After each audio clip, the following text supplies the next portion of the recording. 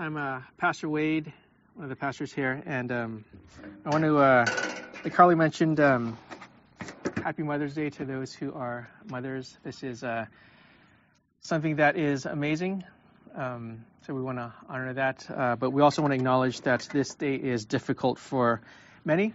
For many people, this is a difficult day because their relationship with their mothers is strained, or their mothers are no longer with them. For some of us, we're not in that place right now where we can call ourselves mother, and I'm not sure what to say to that. These are painful things, but we acknowledge that this is difficult, but we also confess that God is good, that He weeps with us, He hears our cries, and whatever happens between now and when we see Him face to face, He's going to work all things for the good of those who love Him, and that He one day will make all things beautiful and glorious. So let's celebrate what we can celebrate. Let's mourn where we need to mourn, and rejoice that God is God and we're not. Today we are in the book of Deuteronomy, and we're still in the first chapter.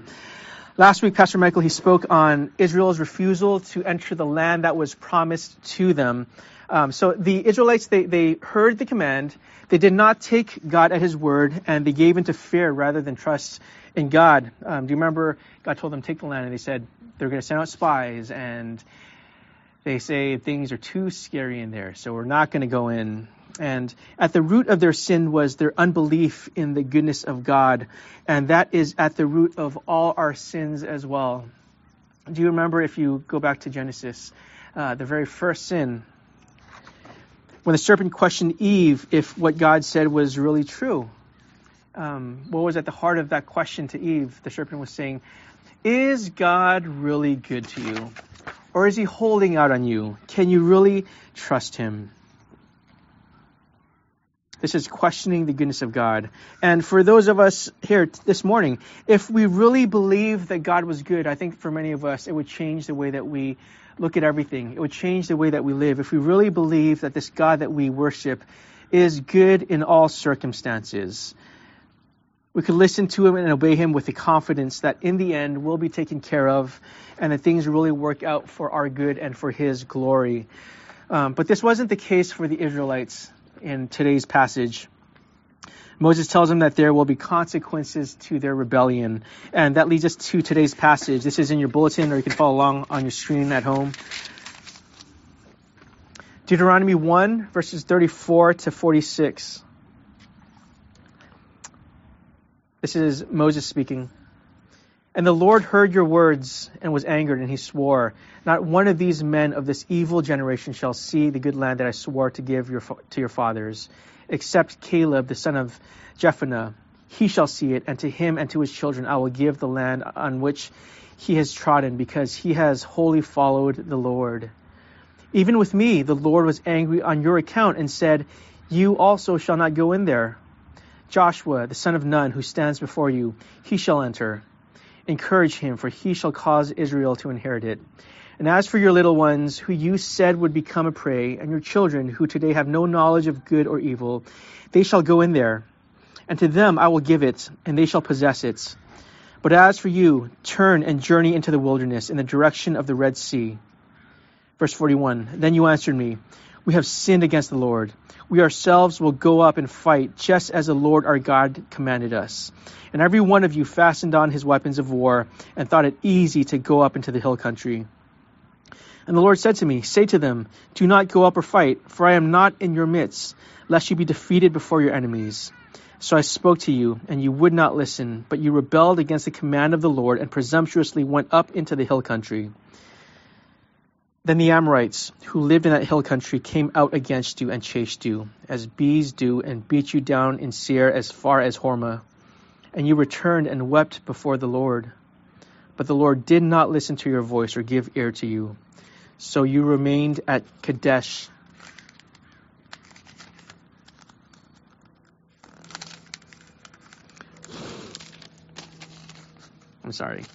At Kadesh many days, the days that you remained there.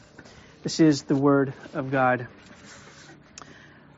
So here's what's happening. Moses is recounting the failure of the Israelites in today's passage. And he's saying, you failed to enter the land as you were commanded. God is angered by your unwillingness. And none of the current generation, except for 2, will enter the land. And the Israelites, they hear the words of Moses, and they can't accept this possibility that they won't be entering into the land. So they devise plans to take the promised land on their own. And as we look at today's text, I want us to consider our own sin, our own attempts to take things into our own hands, and how God responds to that. So to do that, we have 3 points in your bulletin. Number 1, the consequence of unbelief. Number 2, Israel's response to the penalty for their sin. And number 3, the only solution to their problem and to ours. Our first point, the consequence of unbelief. If you've followed the news the past week, you may have come across this story of 2 young Americans who were charged with the murder of an Italian police officer. So what happened was, in 2019, 2 years ago, they were teenage tourists, and they were confronted by 2 police officers who approached them when someone called in a report of a drug deal. A scuffle broke out between these teenagers and these cops, and one of the officers was stabbed to death. And a few days ago, I think this was just on Wednesday or Thursday, they were convicted and given a life sentence for their crime. And this is the headline from the Associated Press. Family upset that 2 Americans got Italy's harshest sentence.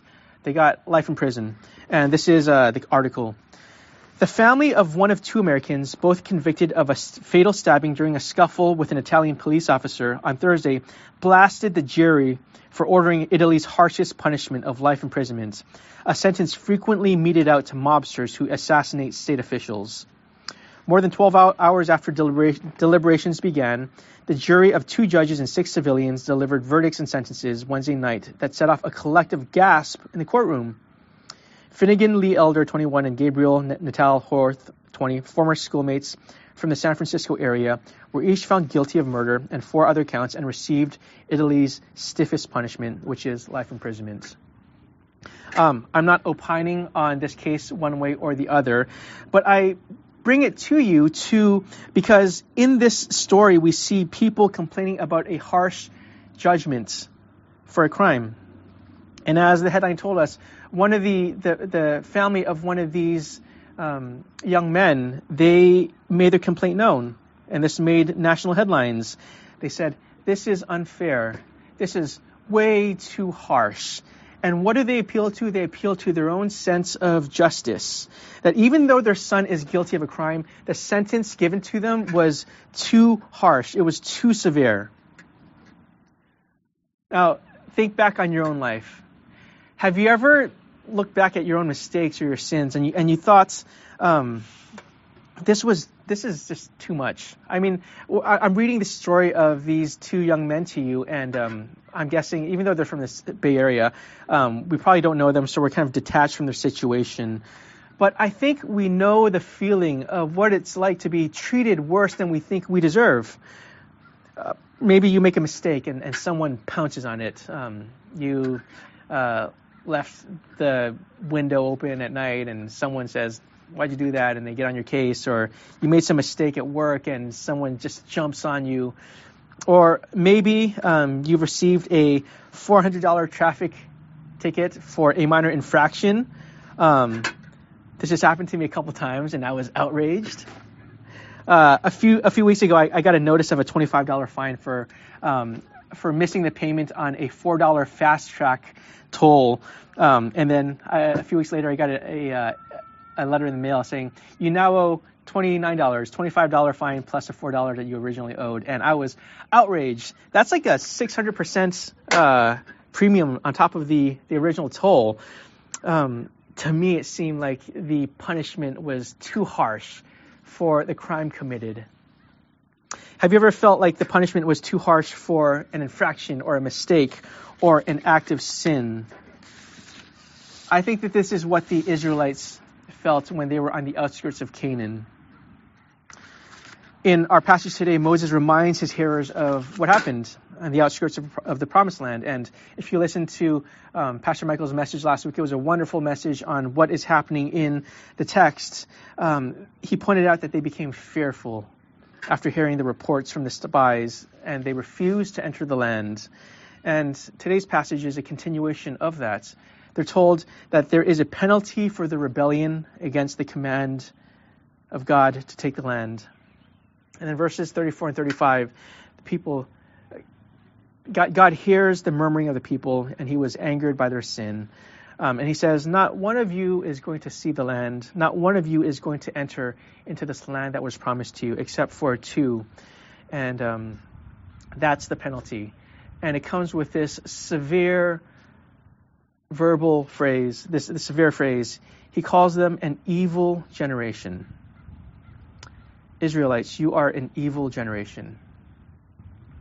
For their act of disobedience, an entire generation was forbidden to enter the promised land, and they would have to wander the desert for 40 years. And the text goes even further. We're told that Moses himself was barred from entering the land. He was forbidden to enter the land for another reason. If we remember our Old Testament, in the book of Numbers, Moses presumptuously struck the rock at Meribah, and God says, for that, you're not going to enter the land. Now, looking at these accounts, it seems overly strict, overly severe.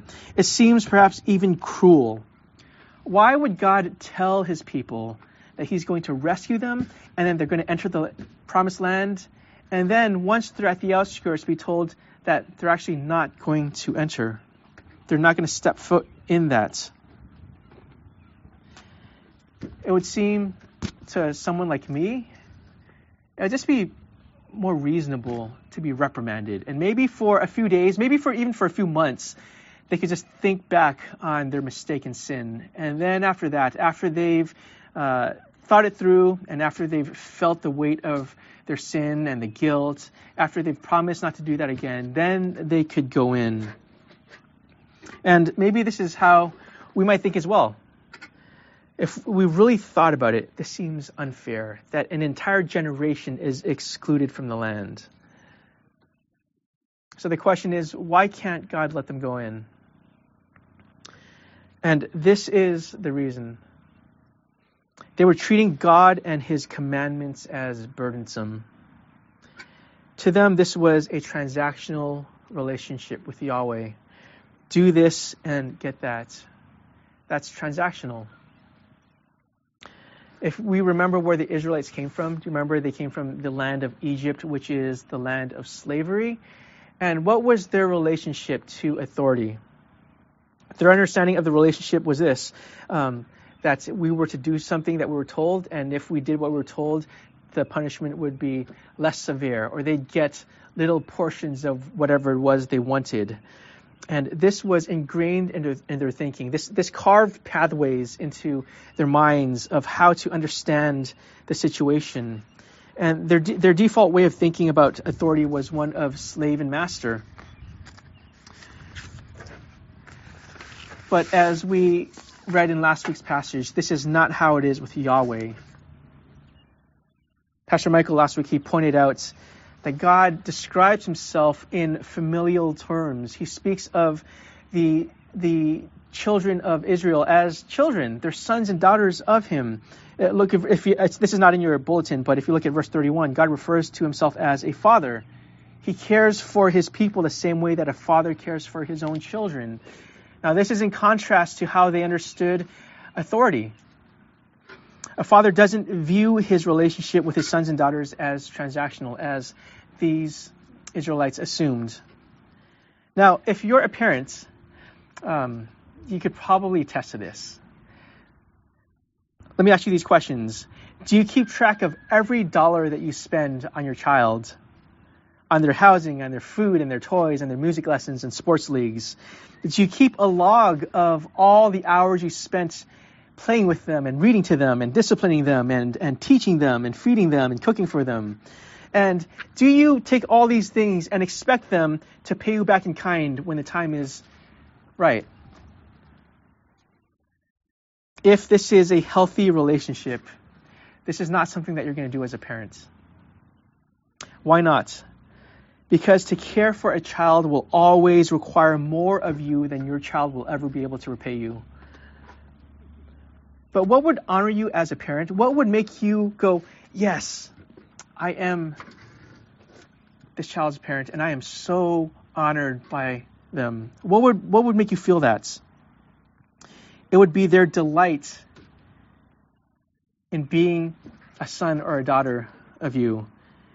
It would be to listen to their laughter and see them playing and just enjoying life. That would honor you. It would be their attention when you speak to them, that they actually listen to you. It would be that they trust you when they're feeling scared and afraid, and they know that their mother or the father is going to be there to protect them. That is what is going to honor you as a parent. And this is the relationship that Yahweh established with his people. He wasn't asking them to obey for the sake of obedience. He's commanding them something. He's commanding something of them because to obey him would be his way of showing them their heart, showing them his heart. To obey God, Yahweh, Father God, would be his way of showing his heart of love toward them. And God is saying, I think you've forgotten that.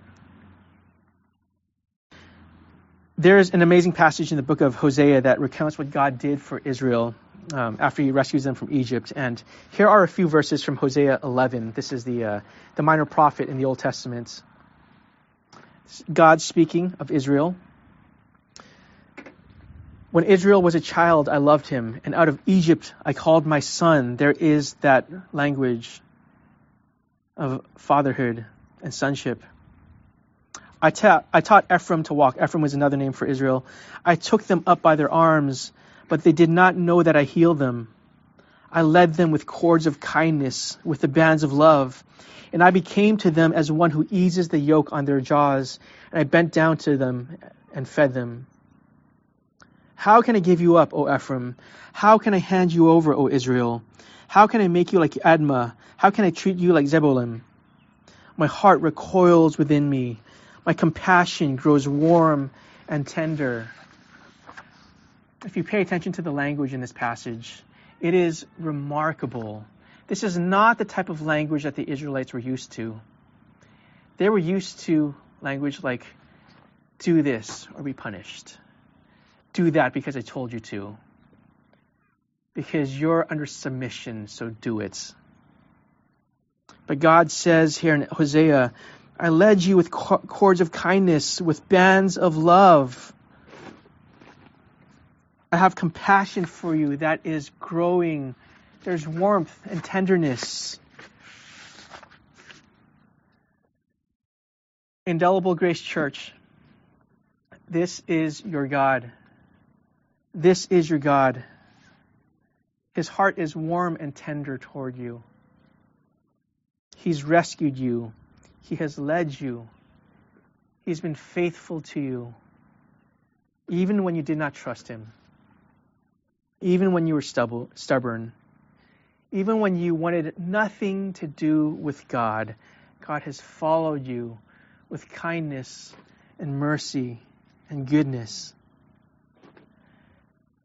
This is your God.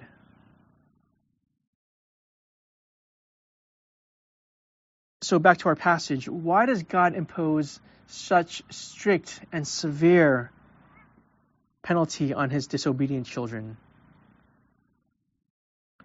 Because it shows us how much God values his relationship with his children. Because the breaking of our relationship with him is the single worst thing that you can do. It's the worst thing that can be broken. And the harshness of the judgment tells us just how terrible it is to not trust God as your Father. So we need to understand that unbelief is not ultimately about rules. It's about a relationship. And the end goal of belief in God is not the promised land. The end goal of belief in God is not the promised land. The end goal of belief is God himself. So sin is this. It's not trusting the heart of God. And this is what Pastor Michael spoke about last week. I'm going to say it again. Do you believe that God is for you? Do you really believe that God is kind and good toward you?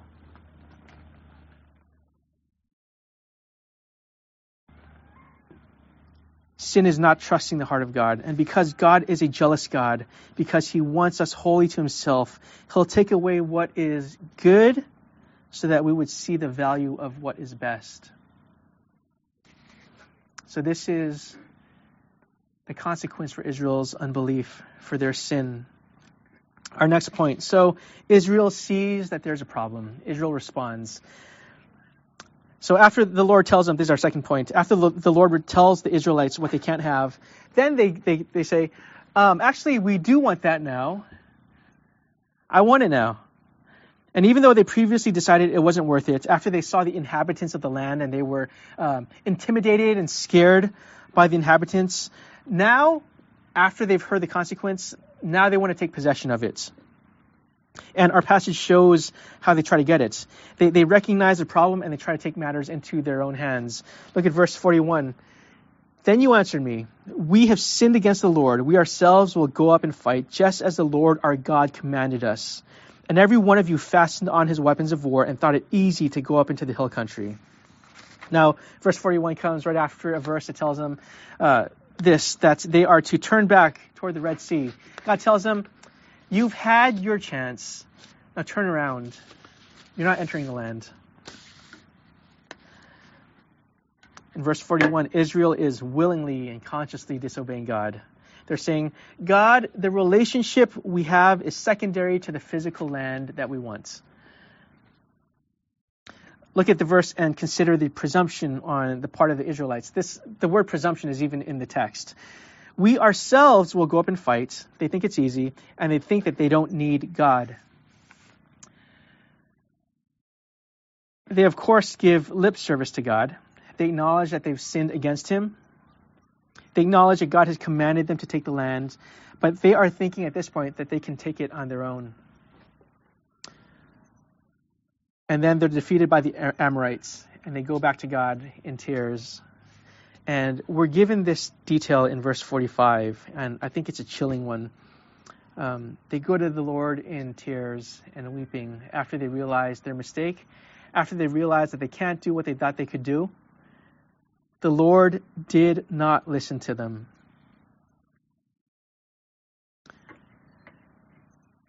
Even though they experienced the consequences of their rebellion, and even though they went back to the Lord in sorrow, how does God respond? He closes his ears. He says, I'm not going to listen to you. And why is that? Again, this seems harsh. Why is it? It's because they were looking only to use God. They were looking to God as a tool. They acknowledged him, but they did what they perceived, and they did what they perceived his commands to be. They returned to the Lord in sorrow, but they missed the point. This was repentance, but it was a false repentance. And what was their sin here? Their sin was this, that they thought that they could use religion to get what they wanted. They viewed God as a means and not the end. They wanted autonomy and control. And this is why they blatantly disobeyed God. They wanted to coat their desire for autonomy in the garb of religion. And God, Yahweh, their rescuer, just happened to be incidental at this point.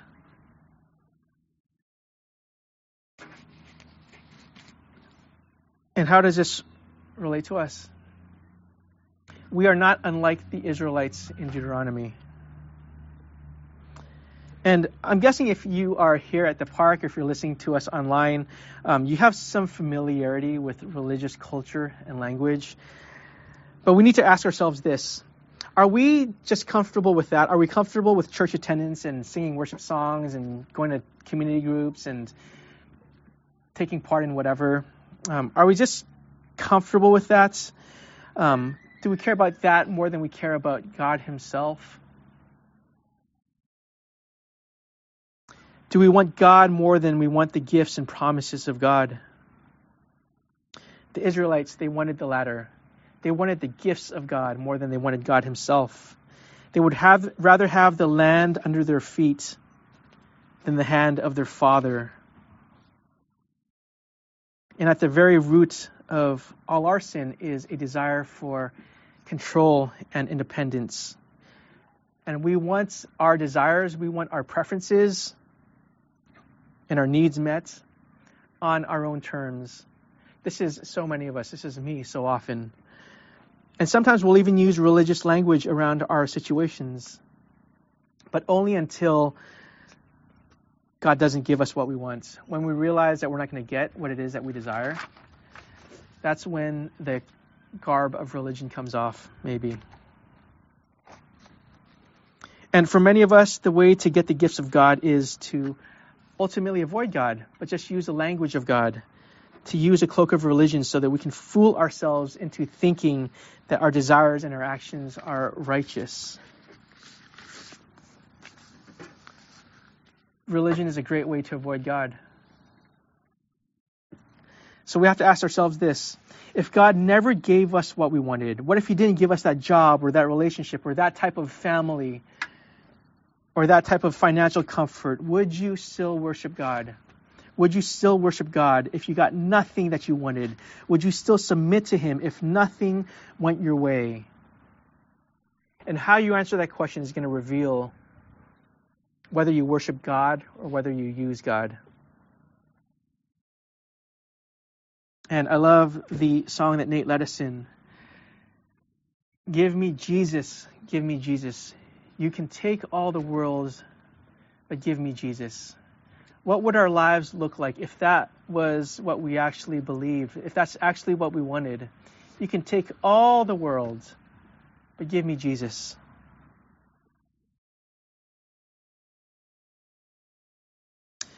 There's another problem that the rebellious Israelites have, and this is an even bigger problem: that God was against them.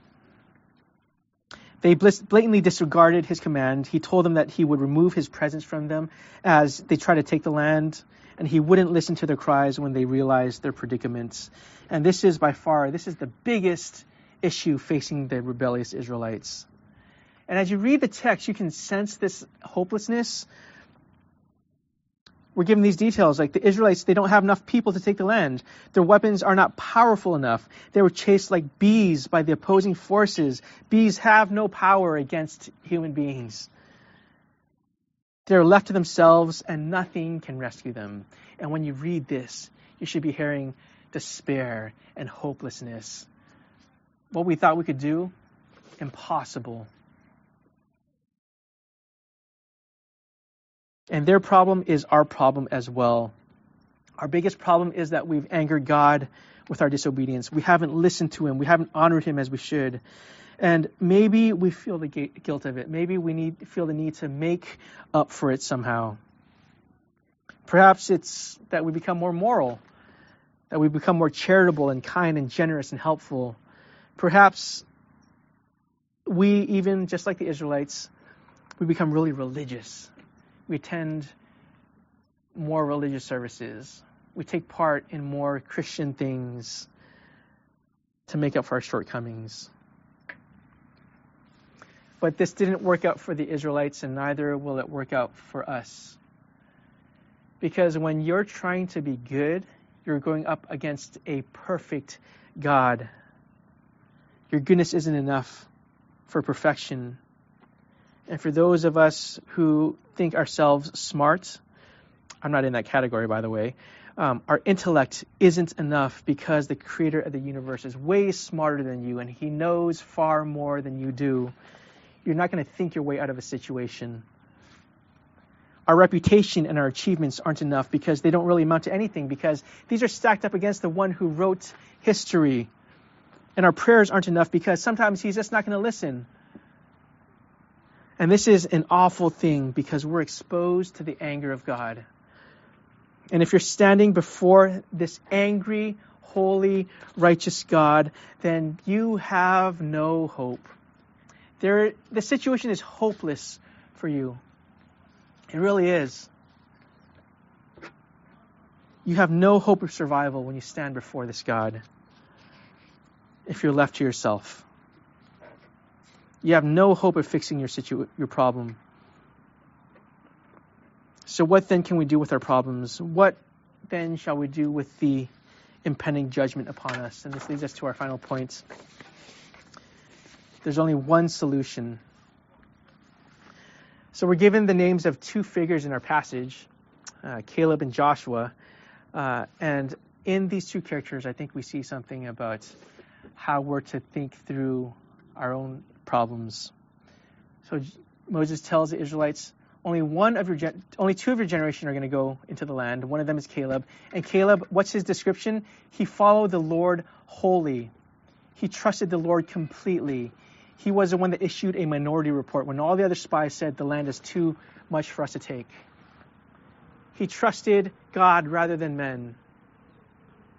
This is a way to get into the promised land. Perfection, complete perfection in trusting God and doing what he asks us to do. And isn't it interesting that this is one of all the Israelites, however many there were, millions. One guy we could say that of him, that he wholly trusted the Lord. I think the message is more than we should strive to be like that. Because chances are you're not going to be perfect. You're not going to trust the Lord wholly. It doesn't mean you shouldn't try. I think we all should. That would honor him. So then how can it be done? Look at the passage again. There is Joshua the son of Nun. And this is what the verse says. Joshua the son of Nun who stands before you. He shall enter. Encourage him, for he shall cause Israel to inherit him. So Caleb's going to go in. Joshua's going to go in. But Joshua is going to bring people along with him. Look at the details of the verse. It doesn't say that Joshua is going to enable his people to fight for the land. It says that he will cause them to inherit it. And what is an inheritance? An inheritance is something a son or a daughter gets from their father or their grandfather. And you did nothing to earn it. It was based solely on your relationship that you can get that inheritance. And this is the hope for the Israelites that would enter. We're told that their next generation is going to enter. And who's going to lead the way? Joshua. Joshua is going to lead the way. And he is going to cause Israel to inherit this land. They're not going to earn it. They're going to inherit it.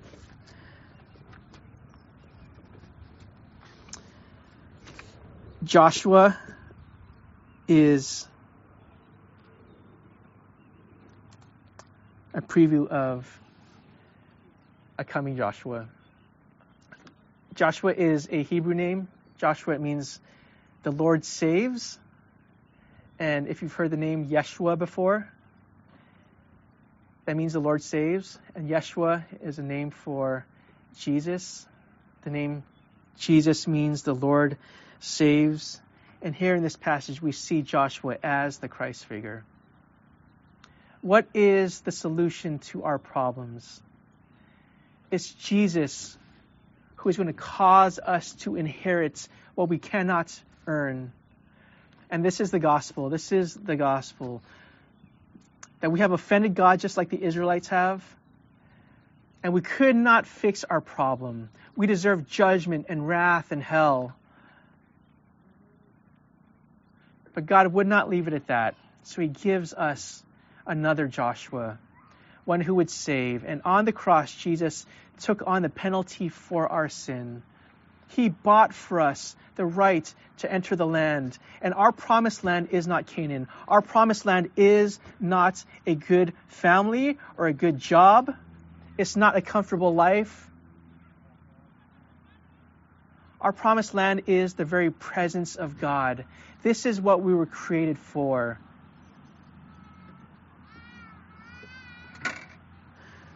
This is what we're created for.